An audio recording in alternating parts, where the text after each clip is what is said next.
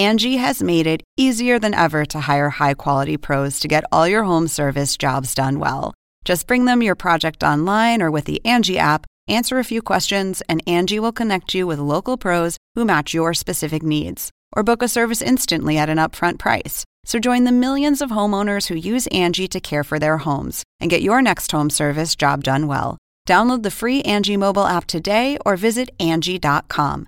That's ANGI.com. Angie has made it easier than ever to hire high-quality pros to get all your home service jobs done well. Just bring them your project online or with the Angie app, answer a few questions, and Angie will connect you with local pros who match your specific needs. Or book a service instantly at an upfront price. So join the millions of homeowners who use Angie to care for their homes and get your next home service job done well. Download the free Angie mobile app today or visit Angie.com. That's ANGI.com.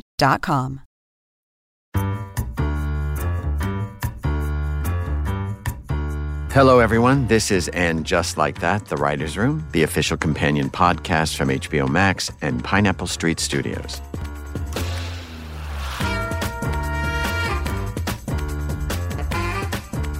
I'm Michael Patrick King, executive producer, writer, and director of And Just Like That, and I'm joined by executive producer and writer Elisa Zaritsky. Hi, everyone. And executive producer and writer Julie Rottenberg. Hi, guys. And co-executive producer and writer Rachna Fruchbom. Hey. Hey, Rach. Hey, guys. Well, we are at the finale episode of And Just Like That. And just like that, we're at the finale. It feels like it was much longer than In Just Like That from the minute we started talking about it to actually talking about the completed journey. But here we are. Yeah. Over a year. Yeah. Which for television time is pretty fast. It Really was fast. fast-tracked. Yeah. And I also want to say right now that if you haven't watched the entire And Just Like That series up to now, please do. We're going to talk about all 9 episodes, all the way up into episode 10, the finale, which is called Seeing the Light. Whenever you're writing a series or a season finale, you always think finale. It means it has to be big. Something big has to happen, literally, no pun intended. But something big must happen. And what's interesting about what I think Carrie's storyline is, it's so small and delicate. And it's that her reading lamp starts blinking. And because it blinks for the first time after she has the kiss with Peter, the teacher on the street, she immediately thinks Big is mad at her. So to me, the idea of something coming from beyond, the metaphysical quality of what happens when somebody dies, how we sometimes look for signs, and that we waited 9 episodes for Carrie to even acknowledge that perhaps Big is still in the consciousness, not her consciousness, but in the bigger consciousness of heaven or spirituality or metaphysics or magic. And that it comes because, as Miranda says, it's guilt. Get it fixed. Right. And Carrie says the lamp or the guilt, and she says both. So this little light comes on. Now, I want to talk about casting right now because it's important. That light was perfectly cast, that little lamp. Yeah. We looked at many lamps, but what I loved about the lamp, it almost feels like a thing. It almost feels like a crazy Pixar character. There's something manageable about how small it is, and something beautiful about how diffused the light is and direct it is coming out. But it's so tiny. Once again, it's the tiniest lamp. And it's almost the tiniest thread of a story. But to me, it's huge. And I think we just started talking about being connected to people that have gone on. And do you want to talk specifically about your lamp? My mother passed on and seems to be coming through every light that she can find within our family, from Christmas trees to outside lights to my sister's recent experience where she was asleep in one of those adjustable beds and she woke up and it was moving and she looked over and the remote was all lit up. And a psychic told me that my mother was so excited that she could say hello through electricity. So, I mean, you can put that wherever you want, but the reality is it did give me a doorway to start pitching to these guys. What if something comes through a lamp? Right. And, we had talked a lot about going to a psychic at one point. Oh, yeah, that's right. We thought, that's that's a thing people do when somebody dies. Yes. They want to go to a psychic. But we've seen psychics, and then you're always doing the psychic character. So all of a sudden it became the lamp. And just the fact that it pops on after the kiss.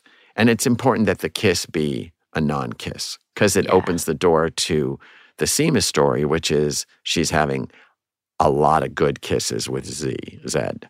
Also, we like the idea of starting the finale with the end of their date. We were like, we don't need to see it. Yeah. No, That's because right. Sure, luckily it was lovely. We get it. we get it because luckily with John Tenney, we had built a 3-episode arc. So we know Peter. It's not like he's a rando. We've seen them on the first jokes they make are like, well, no one got hit by a bus or suffered a concussion. We know that their dating history has been 3 strikes and you're out. Right. And this one, they survived until the kiss. But it's not what she remembers a kiss to be. And then the light comes on and she turns it off. And then it comes on again. And then she jumps to the fact in the coffee shop. And by the way, we're back at the coffee shop. That's another thing we wanted to do in the finale. We rebuilt the coffee shop from Sex and the City, and we held off to the very last meal that they're all having together. We rebuilt that. That was the signature coffee shop, the signature chairs. Down to the plates and the bowls. Right. And people might not realize that the Sex and the City coffee shop was always a set. Until the movie, and it became more realistic in the movie. That's true. But it was a It a was location? fake. It was never real. Always fake. So exactly. So we rebuilt that coffee shop this time around. And because we felt comfortable showing them in their former environment with this ridiculous new circumstance where she's pitching. She's pitching to her friends. That a big ghost is story. mad at her. Yeah. And that opened the door to a conversation we never expected to have. And the truth is that happens. I mean, Lise, you can talk about after your mom died. My mother's name was Renee, and I now stumble across a Renee everywhere. Everywhere I go, there are Renees. And so you can't help. Yeah, my mother is communicating to me. Because somehow. you don't want to have fully said goodbye. Mm-hmm. Yeah. Well, then it becomes really the question, the big conversation was, Charlotte brings up heaven. Because Miranda's really in a Miranda mode where she's like, you mean he's coming through your lamp? Sarcastic Miranda is way back. Like, I don't believe that there's anything weird happening. Yeah, and I thought we were on the same page about this. Which, like in a way, it's the whole theme about change. Who are we? Are we the people we used to be? Leading up to that Carrie Miranda scene, in a way, the fact that she kind of gets her hackles up about, like, are you telling me you believe in heaven now? And Carrie's saying, I'm not She so says, sure. I didn't before, but maybe now I do. I love that Miranda says, you think Big's up there, the way Cynthia goes, puffing on a cloud, puffing on a cigar? And Carrie basically is saying, if it makes me feel better to think that, yes, things have changed in view of my present circumstances. And that's really the interesting thing about the whole last grouping of the series of And Just Like That, these last 10 episodes, is things have changed. And their opinions are changing based on their current circumstances. Yeah. I remember when my dad died and I was like, I've never been a religious person. And it was the first time I was like, I have never understood the purpose of religion more than right now. Because I wish I had a belief system about where he was. Oh. I also think it's one of the great benefits of being a writer, that when something tragic happens to you like death, you don't just have to sit in it. Yeah. You can spin it into the eulogy. You can write the eulogy. You can put it into another piece of writing like I'm doing right now with The Lights and My Mother. And then Carrie has taken it and crafted, because she's a writer, this scenario, this fantastical scenario, which she's sort of laying at the table like, yay or nay, like prove, disprove. And of course, Charlotte, all of a sudden, is like, do you think Big's up in heaven wanting you to never kiss anybody again? Do you really think that's who he is? I mean, that's a good sentence to ask. And it's the ultimate projection of Carrie, because Carrie actually says, if it makes me feel better to think that he's up there and doesn't want me to kiss someone, she could have chosen to say he's blessed this idea, but instead it's her. She's writing all the rules. She's writing the story. Right. She's setting the limits. And she's also being pushed gently by the lamp to start thinking about her feelings about kissing somebody else. Yes. And then the other gentle push we give her is from John's brother. He meets her for lunch and basically says, "Where's John?" Now, I just want to add that on set, I think this was one of the only times I can remember Sarah Jessica having a hard time getting through the scene for some reason. He couldn't, every time she had to admit that for a minute she thought he might be, senile. Demented or senile or having early onset. She just thought it was the funniest.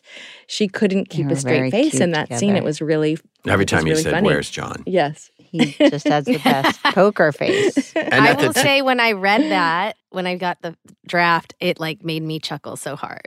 And Sarah Jessica at the table when he said, "Where's John?" and she said, "He's dead."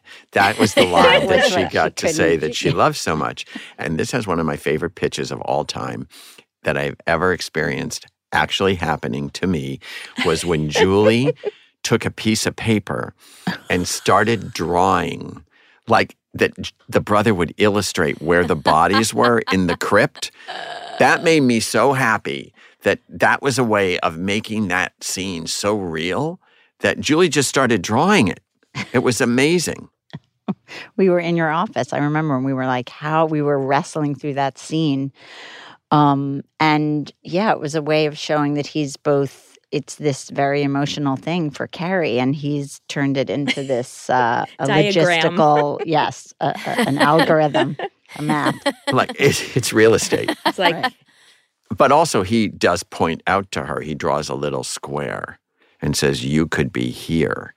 And the two of you could be together forever." Which, when you hear somebody saying something like that, it just is ridiculous. Both sweet and hilarious. Well, you're not going to be together because you're ashes. Well, and it really pushes her to figure out where he needs to be. Where should he be? Because he's on a shelf next to her very best shoes. And she, all of a sudden, for the first time, it's like somebody turned a light on, goes like, "You're ignoring this." And then he says it's coming up on a year, which is our way of saying to the viewers, if you've been tracking this is a year. Yeah. Also, I believe that sometimes the people closest to the person who suffered the death, they couldn't be the one to do it. Someone else, he had to come in and give her the nudge. And also ownership of the body. Like, I own him too. Mm-hmm. He's my brother. Yeah, we're waiting. Who's going to win? Is he going with my family or what's your better plan? Which opens Carrie to the second chamber of her storyline, which is, where does Big want to be? Yeah. Where does Big want to be? Mm-hmm. But before that, she leaves that lunch and returns to the lamp store where she has taken the lamp earlier and says it just comes on weirdly by itself. And the clerk repairman says, "That's very strange," which you just is like, okay, got one more. I got one more in heaven, camp. Right. One more in heaven. Right. It is, isn't it? Leading the witness. It is. She's like, yeah. And then this time he says, "I fixed it. It was a wire." Yeah. That's one of my favorite moments of her performance when she's disappointed. It's a tiny moment of, oh, it was a wire. Okay. It takes out the magic. The magic, yeah. He's gone. It wasn't a gentle reminder, but he's gone. Also, before that, though, as you start to go through taking inventory, the first person she tells about the kiss is Seema, who is the newest friend. The second people she tells are Charlotte and Miranda, who are the 100-year-old friends. And then the final card that's not being played is her telling Samantha. Yeah. And the fun thing that happens in the diner scene is we start all the storylines in one scene, which is very classic Sex and the City storylines. One person says something, Miranda's storyline starts, ooh, I'm meeting Chase family. Charlotte has that Charlotte explosion of, ooh, things are going well. And Carrie says, I love that you're still that girl. And then Charlotte gets a text from who? The Rabbi Jen. And we learn that Charlotte has been at the very, very late hour. I think we said it was 2 weeks before the mitzvah. All the other rabbis have fallen out, alleged family emergencies. And, thank God they've gotten this trans rabbi. And who better to preside over a day mitzvah than a trans rabbi? And so we set up that Charlotte, over the course of this season, has gone from struggling and wrestling with her child's gender exploration to fully on board, embraced it, trans rabbi. Built a party around it. Rebranded the term from bar or bat mitzvah to they mitzvah.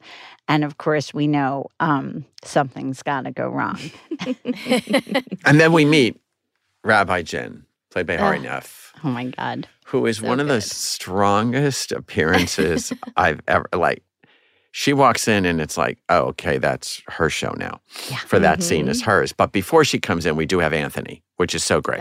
And he has his Hot Fellas bread business. Oh, my God. Now, Elisa is a pro at making challah and knew a lot about this. We decided that we had to bring in the Hot Fellas guys because, as we mentioned, we always got bread on the days that we shot with the Hot Fellas. But also, it's a storyline. I mean, rather than shy away from a lot of shows introduce an element that's a thing, and then they don't ever address it again. Right. And our two kind of abstract thoughts were the podcast, which became very real, and the Hot Fellas, which was like a funny business. And we actually were able to follow it through, A, because it's funny to us. We get free bread. We get to see those acid-washed little Abner Hot Fella uniforms. And it's a great color for Anthony. So he comes up with what, Lise? So he comes up with sourdough challah, which I did a little bit of research. It does exist. I've never seen it offered anywhere. In fact, I did also Google search, is there sourdough challah in New York City? To this date, I have not found it. The only thing you can't find on all of Google. One day, maybe I will try and make it. Business, yeah. But we always think, what would the characters really do? And I think Anthony really would have made sourdough challah for Charlotte's They Mitzvah event. And it was also a perfect way, hearkening back to episode 3, when Anthony gives Charlotte a little bit of tough love advice to show that when he hears that Rock is dragging their feet and not practicing, not rehearsing, isn't ready, that it's Anthony who goes in there and is like, cracking get that your whip. Shit together. Like, this is not a dress rehearsal.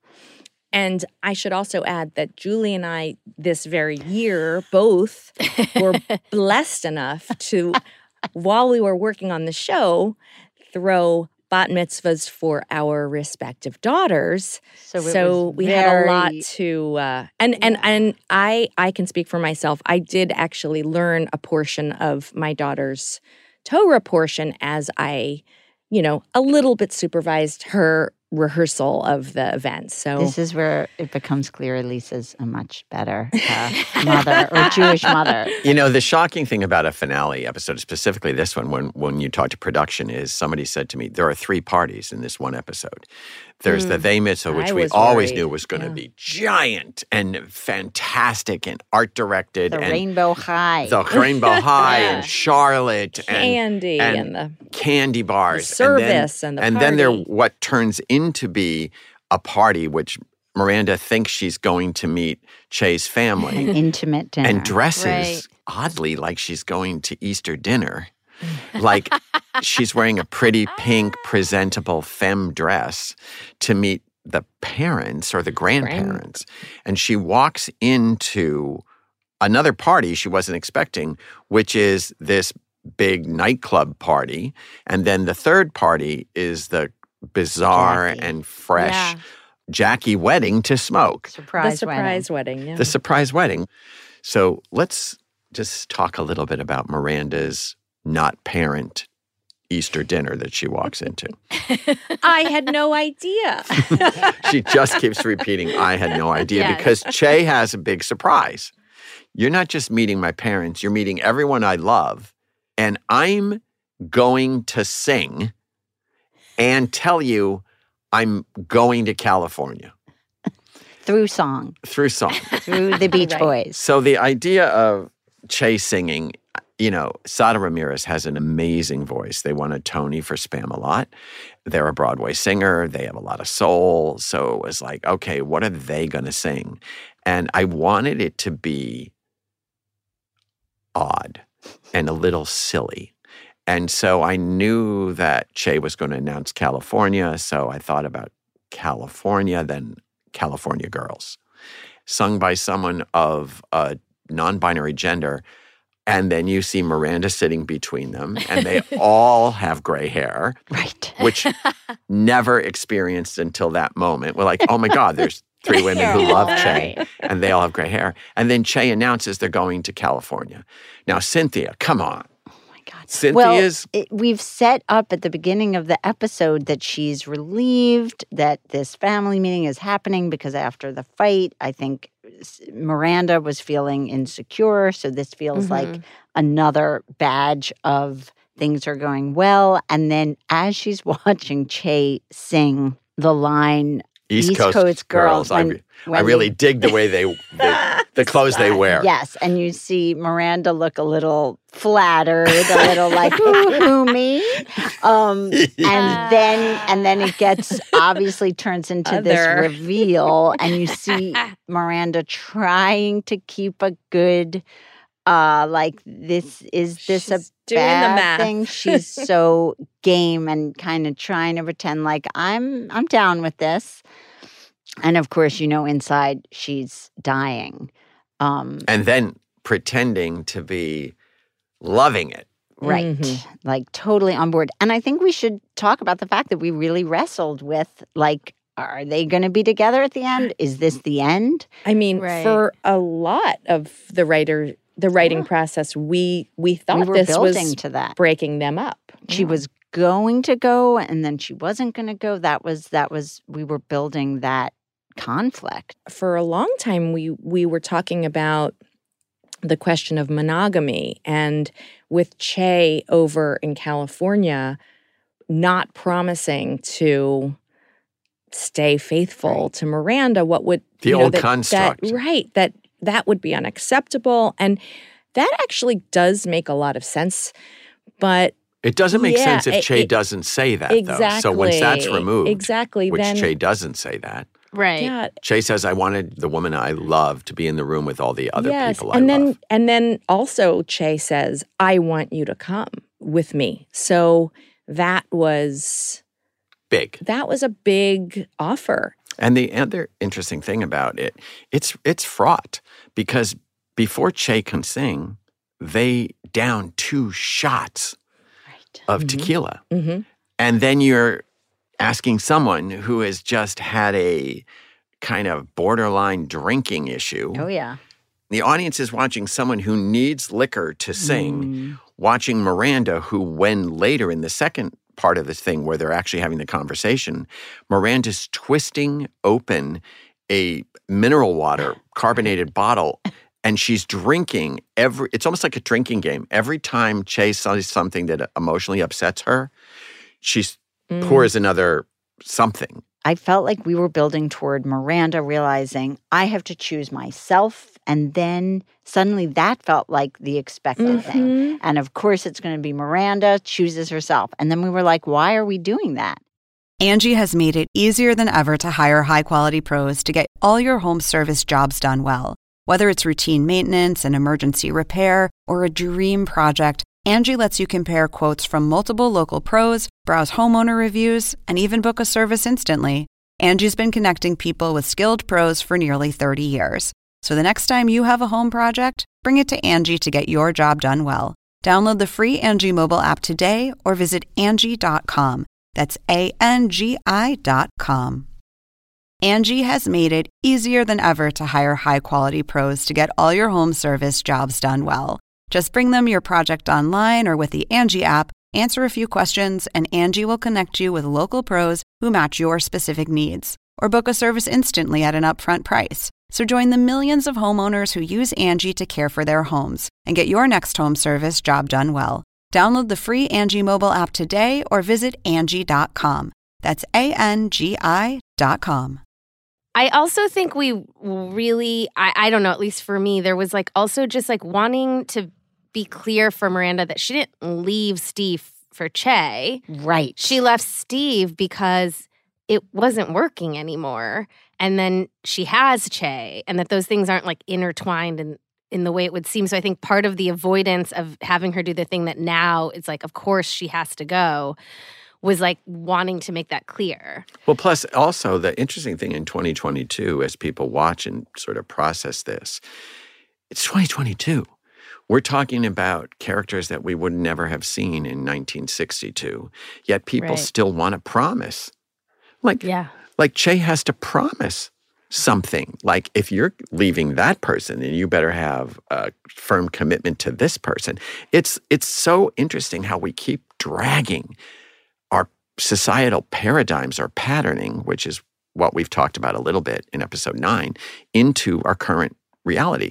So the interesting thing that we came up with, and I think Elisa was like, she has to give herself permission to change and then change back.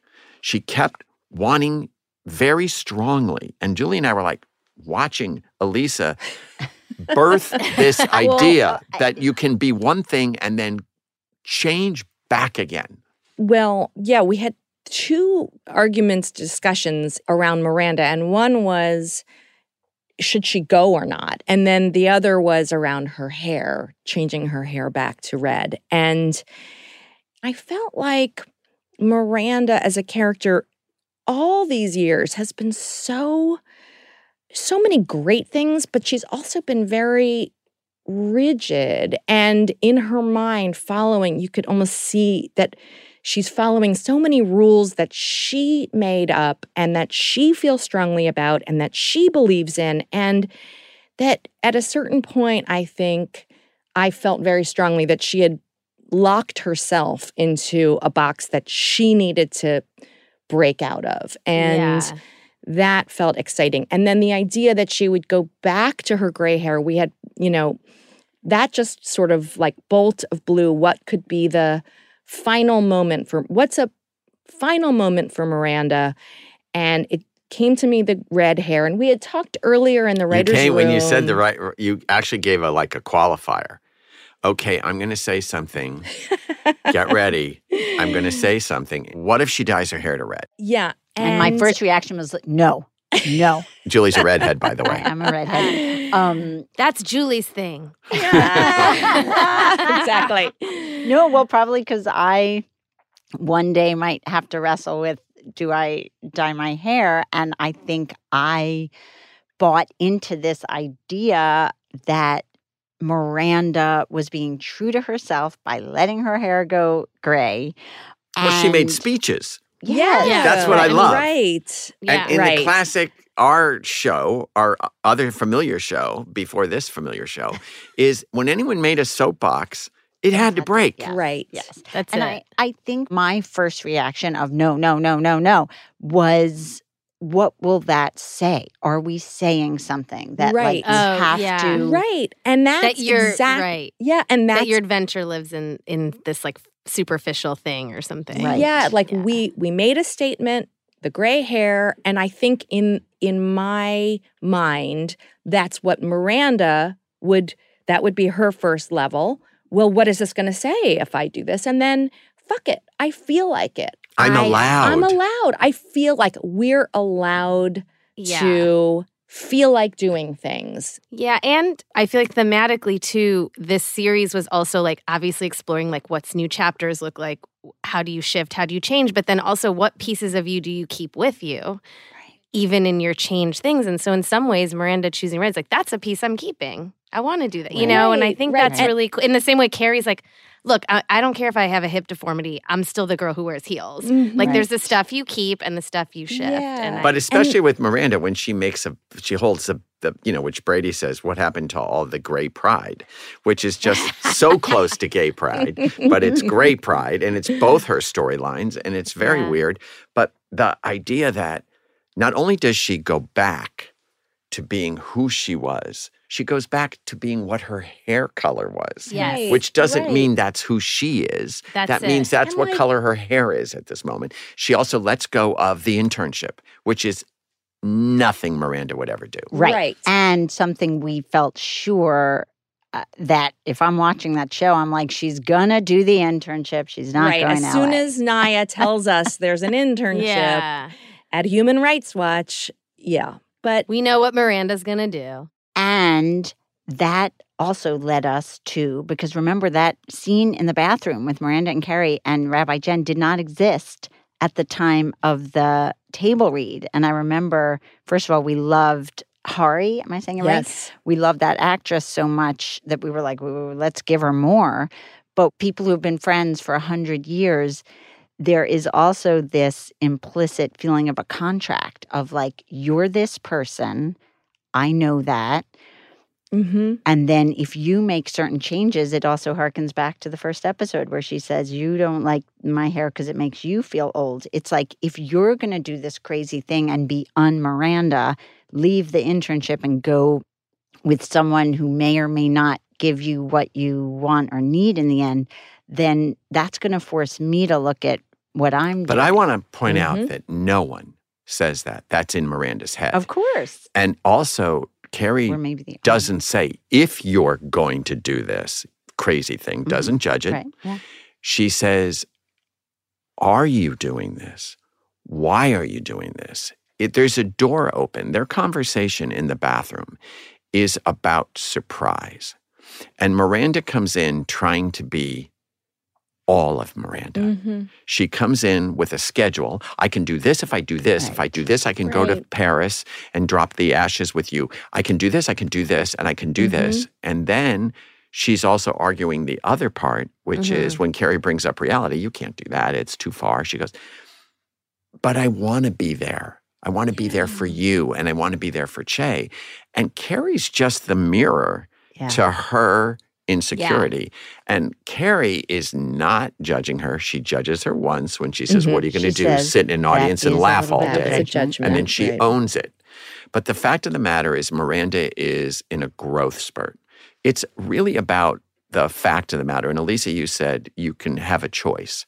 And what I agree with that with a caveat, which is as long as you're honest and clean with the people whose lives you're affecting along the way. Yeah. You can't just leave Steve and go. You have to sit down from Steve. And you have to have the hard conversation. You have to have the hard conversations with your partner that you're leaving, with your partner that you're going to. And the great thing about the nightclub scene after Che sings is old Miranda is there calling Che on their shit. You had no time, but you had enough time to do a whole song. And practice. And then Che goes, I'm a fucking narcissist. Che's a stand-up. Owns their shit. The one line we did cut was, Miranda, you don't like stand-up comedy. But that's like in the old draft of Carrie trying to awaken Miranda to her old self. It's like, you hate stand-up. But the idea of Carrie and Miranda in the bathroom, having as Rachna just said, the hard, uncomfortable conversation. But it's really Miranda just saying, why can't I be this new person? And Carrie says, you can. Why are you asking me for permission? And that's the grown-up. That's right. And it's like sort of saying like you don't just come of age one time at 13 or whatever. Right. Like That's there's many so chapters true. and you can come of age at any of those chapters. And I think like there's so much, even though it might feel shocking to people, there's so much hope in Miranda's story. By the way, first of all, this whole thing happens when somebody's in a traditional bat mitzvah, somebody would be turning from a girl to a woman. And all of a sudden, these two grown-up 55-year-olds are having a discussion while they're eating penny candy. Yeah. So they're 13 and 55. But the thing is, when Miranda says, I'm going to be in L.A., Carrie reacts with a, Miranda projects that Carrie's judging it. But in reality, Carrie's mortified that she assumed that anybody else had to continue on this journey with her. Mm-hmm. So she actually pulls away because she wants to get away, because she realizes the mirror she's is held up to her. I've been this needy friend. And also, no one's going all the way with me. I have to do it alone. Right. But she assumed just that those two ladies would be there for her, just like Carrie assumed that she would take the internship. Needless to say, the last vignette of Carrie is Carrie's version of reality. I mean, the gown she's wearing, the hair, the Eiffel Tower bag, the gloves. That's Carrie's reality, folks. That might not be your reality, but if Carrie is going to go and say a final goodbye to the love of her life, to the hilt, she doesn't need anybody's fucking permission, including the audience's. She has an impulse. She is dressed for herself. And for her late event. husband. And Carrie's never been one who plays reality. There's no catalog that says, or book, what you should wear if you're dumping the love of your life's ashes off the kissing bridge in Paris. It's wrong to wear fuchsia opera gloves and a tangerine couture silk gown with Josephine of Napoleon and Josephine hair done by Serge Normand. It's wrong. Guess what, folks? Yeah. It's Carrie. So how we got to Paris is an interesting journey, because the reality is, I always knew when you think of the old show, the significant end of that show was after the 6 years, before the movies, the 6 years, Big told her on the bridge, it's you. So to me, that's their moment. That's their opening in a portal. Mm-hmm. Paris, it's romantic, but it's actually fantasy come true. It's the first time he really said that to her. So it's fantasy and reality. And the reason she's actually in Paris is because after she has the lamp fixed, metaphysical alert, not a spoiler alert, a metaphysical alert. After she has the lamp fixed, it blinks again. And she goes to sleep, and she has a flash dream. She's back and forth between the bridge in Paris and Jackie and Smoke's wedding. The idea of that kiss, that romance, brings her, whoom, that's where Big wants to be. Now, you can say it's your subconscious. You can say it's Big. But that's the reason Carrie's in Paris, because she, in her subconscious, got a gentle reminder that that's a poetic end for them. And after such a tragic event, it's quite sad but poetic that that's where she releases Big. And the journey of pitching that to her friends and them Miranda not being able to go, makes that even more of a harder earned journey, because she says to them at the end of the day mitzvah, you two got me this far. I'll have to go the rest of the way on my own or by myself.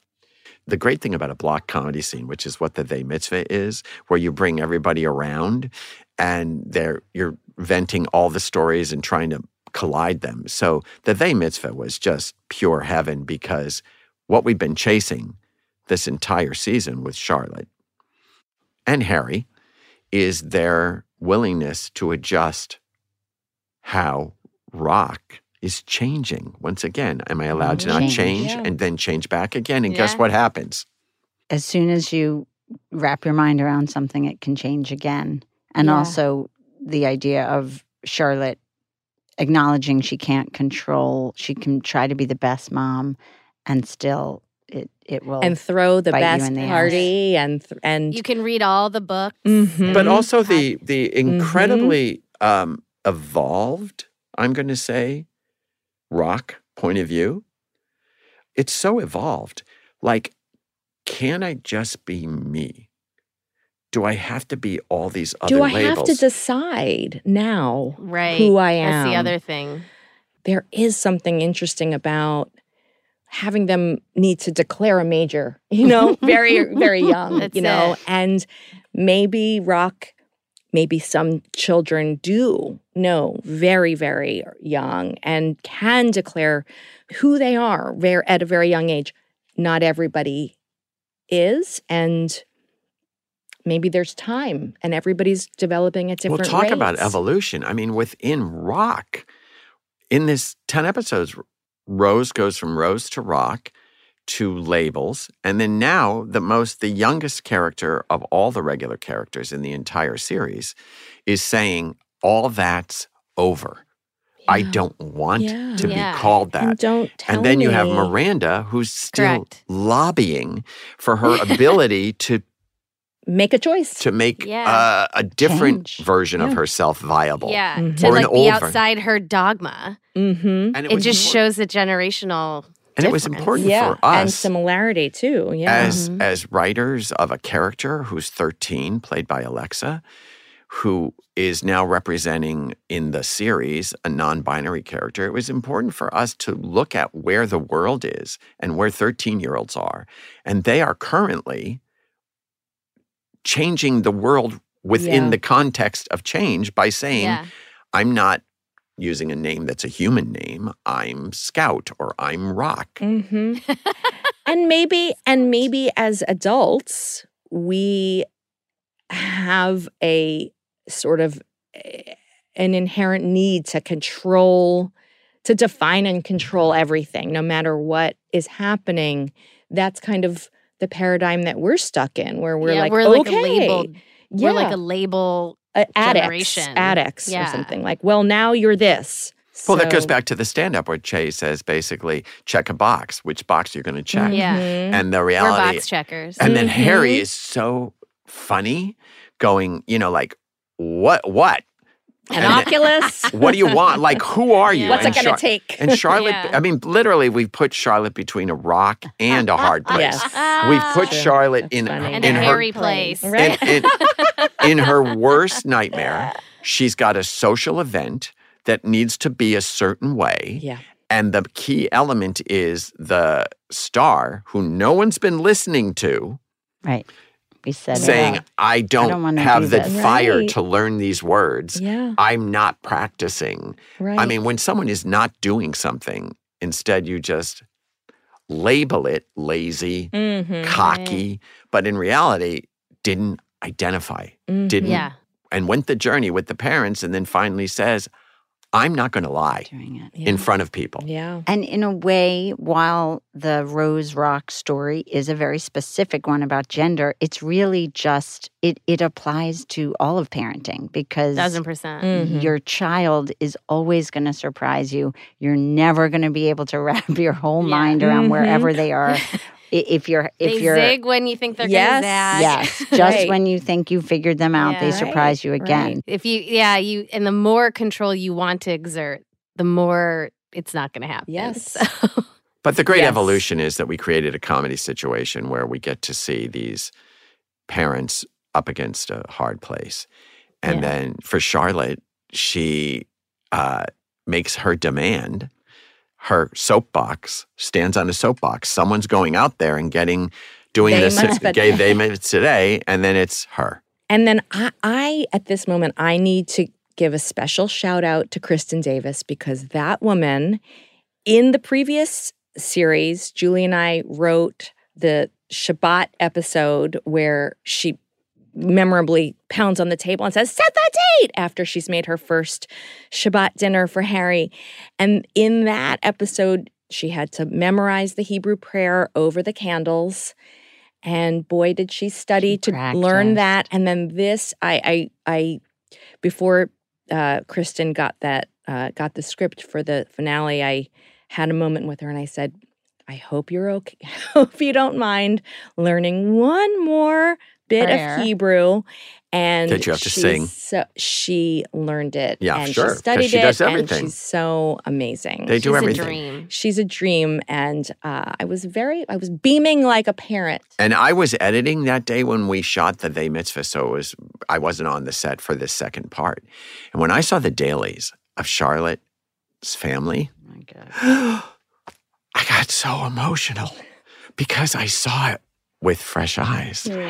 I saw Harry, not her dream date, not the man she ever thought she'd be with. Yeah. Mm-hmm. Lily, the child she couldn't conceive, who became a daughter from China.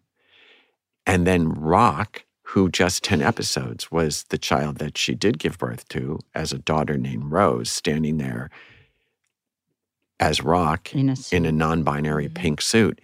And just the image of that, where people get to in their lives, or where fictional people get to in their lives, so touched me.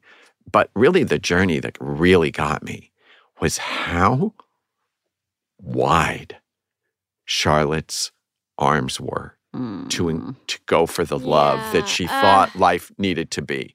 Like, oh, I'm not getting it this way. I'm just going to keep opening and opening and opening and opening to the idea of love in whatever form it comes to me. That's so well put. And there it is. And it's nothing she would have ever written for herself. No. It's something that we were able to write for her, but it's only because Charlotte's heart her journey was so about love. Yeah. Yeah. And then you think about Carrie letting go of the love that she worked so hard to find and facing the unknown. What's next? And what's next is our final little gift, our final little trick as a writing room. Our depth-defying magic act was Franklin, the engineer in the booth. Yeah. The hottest extra. Yeah. We got Ever. Ivan Hernandez. I called up Bernie Telsey, who's our casting director, and I said, who's the most amazing actor that people haven't yet seen on television or in movies that they know of, that we can cast and say nothing for a few episodes so that people would say, who's the hot extra? Yeah. Because we wanted to hide where we were going, which is he was eventually going to be somebody who became a bigger and bigger presence in the show. And just the idea that he's just the hottest extra in the first episode, and then in episode 4, he starts to talk, and the first thing he says is he tells Chloe she gets it. He protects Carrie's feelings. And then it just starts to be cute and fun. In episode 3, he says, I agree, Carrie, about the city bike. So there's all these breadcrumbs, so much so that people started around episode 4 saying, she's going to wind up with him. Yeah. Well, wind up with him. What does that mean? The fact of the matter is the idea that Franklin at the wedding says to her, that's a kiss at Jackie's wedding, and then says, I've been watching you since you got there. You're a podcast. And then, of course, she has a joke, how dare you? But he goes, give me a shot. So, I mean, that's telling the audience, here's this is it. He's right there for you. And also, we didn't want to end on the bridge. No, because that's most where you think it would end. Well, you would end. Let's talk about the bridge. Before we go past the bridge, let's talk about the bridge. Aside from letting go of Big, what she does is she picks up her relationship with Samantha. Well, and in a way, this idea that the worst thing already happened. She says that. And the truth is, now she's done the hardest thing.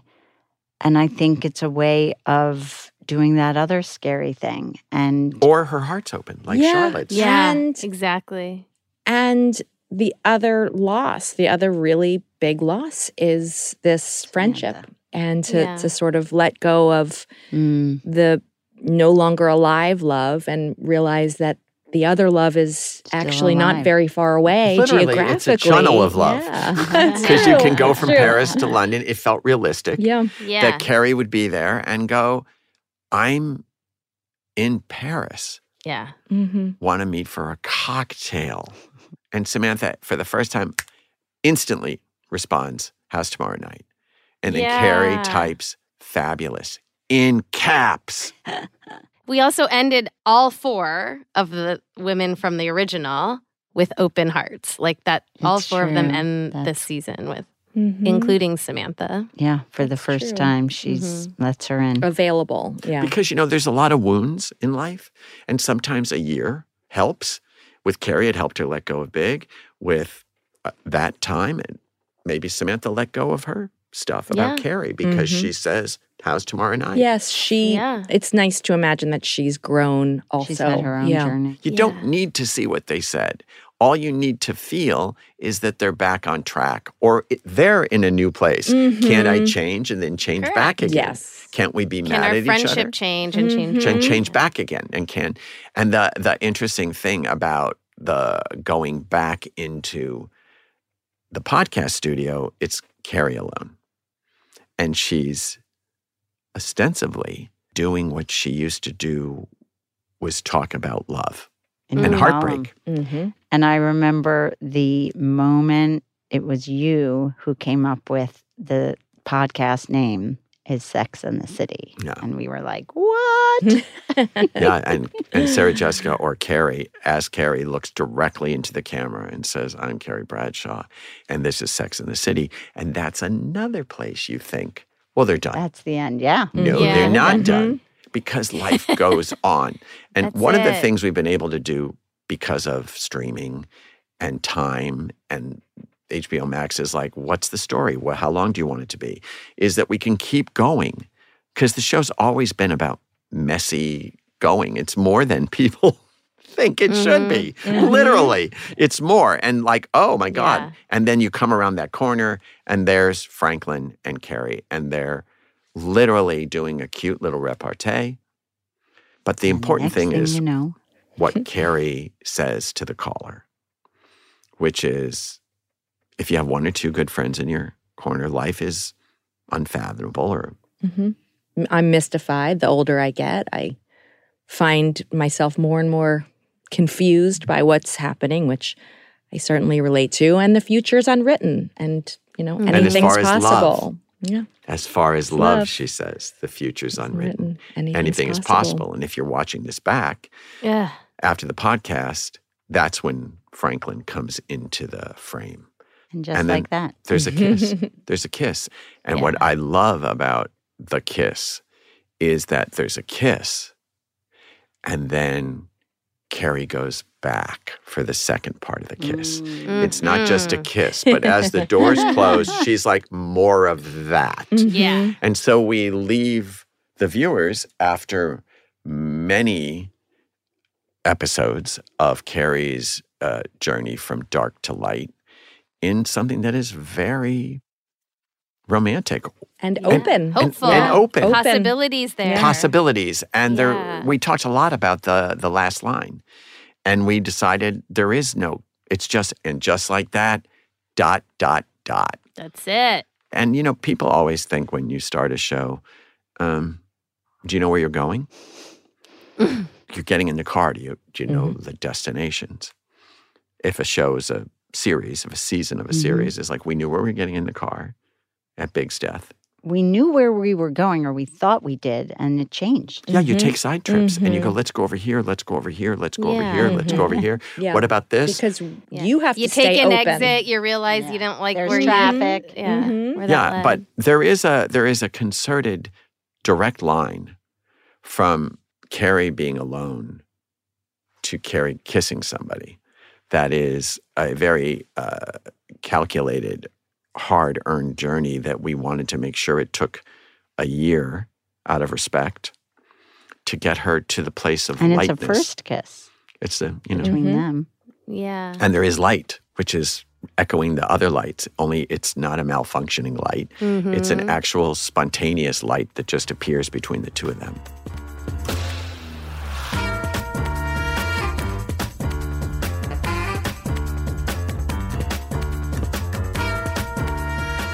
And just like that, we've reached the end of this podcast series. Thanks, Rachna, Elisa, and Julie, Kelly, and Samantha, for all the conversations about In Just Like That. And thanks to all you, the listeners. It's been a pleasure to open up our writing room. Till we meet again. This is the official companion podcast for the HBO Max show In Just Like That. And it's a production of HBO Max and Pineapple Street Studios. Our executive producers are Barry Finkel, Gabrielle Lewis, Max Selinsky, and Jenna Weiss-Berman. Our senior producer on the show is Emmanuel Hapsis. Jonathan Shiflett is our producer, and Janelle Anderson is our associate producer. Our managing producer is Aaron Kelly. Josh Gwynn is our story editor, and our engineers are Davey Sumner and Elliot Adler. Production music is courtesy of HBO Max.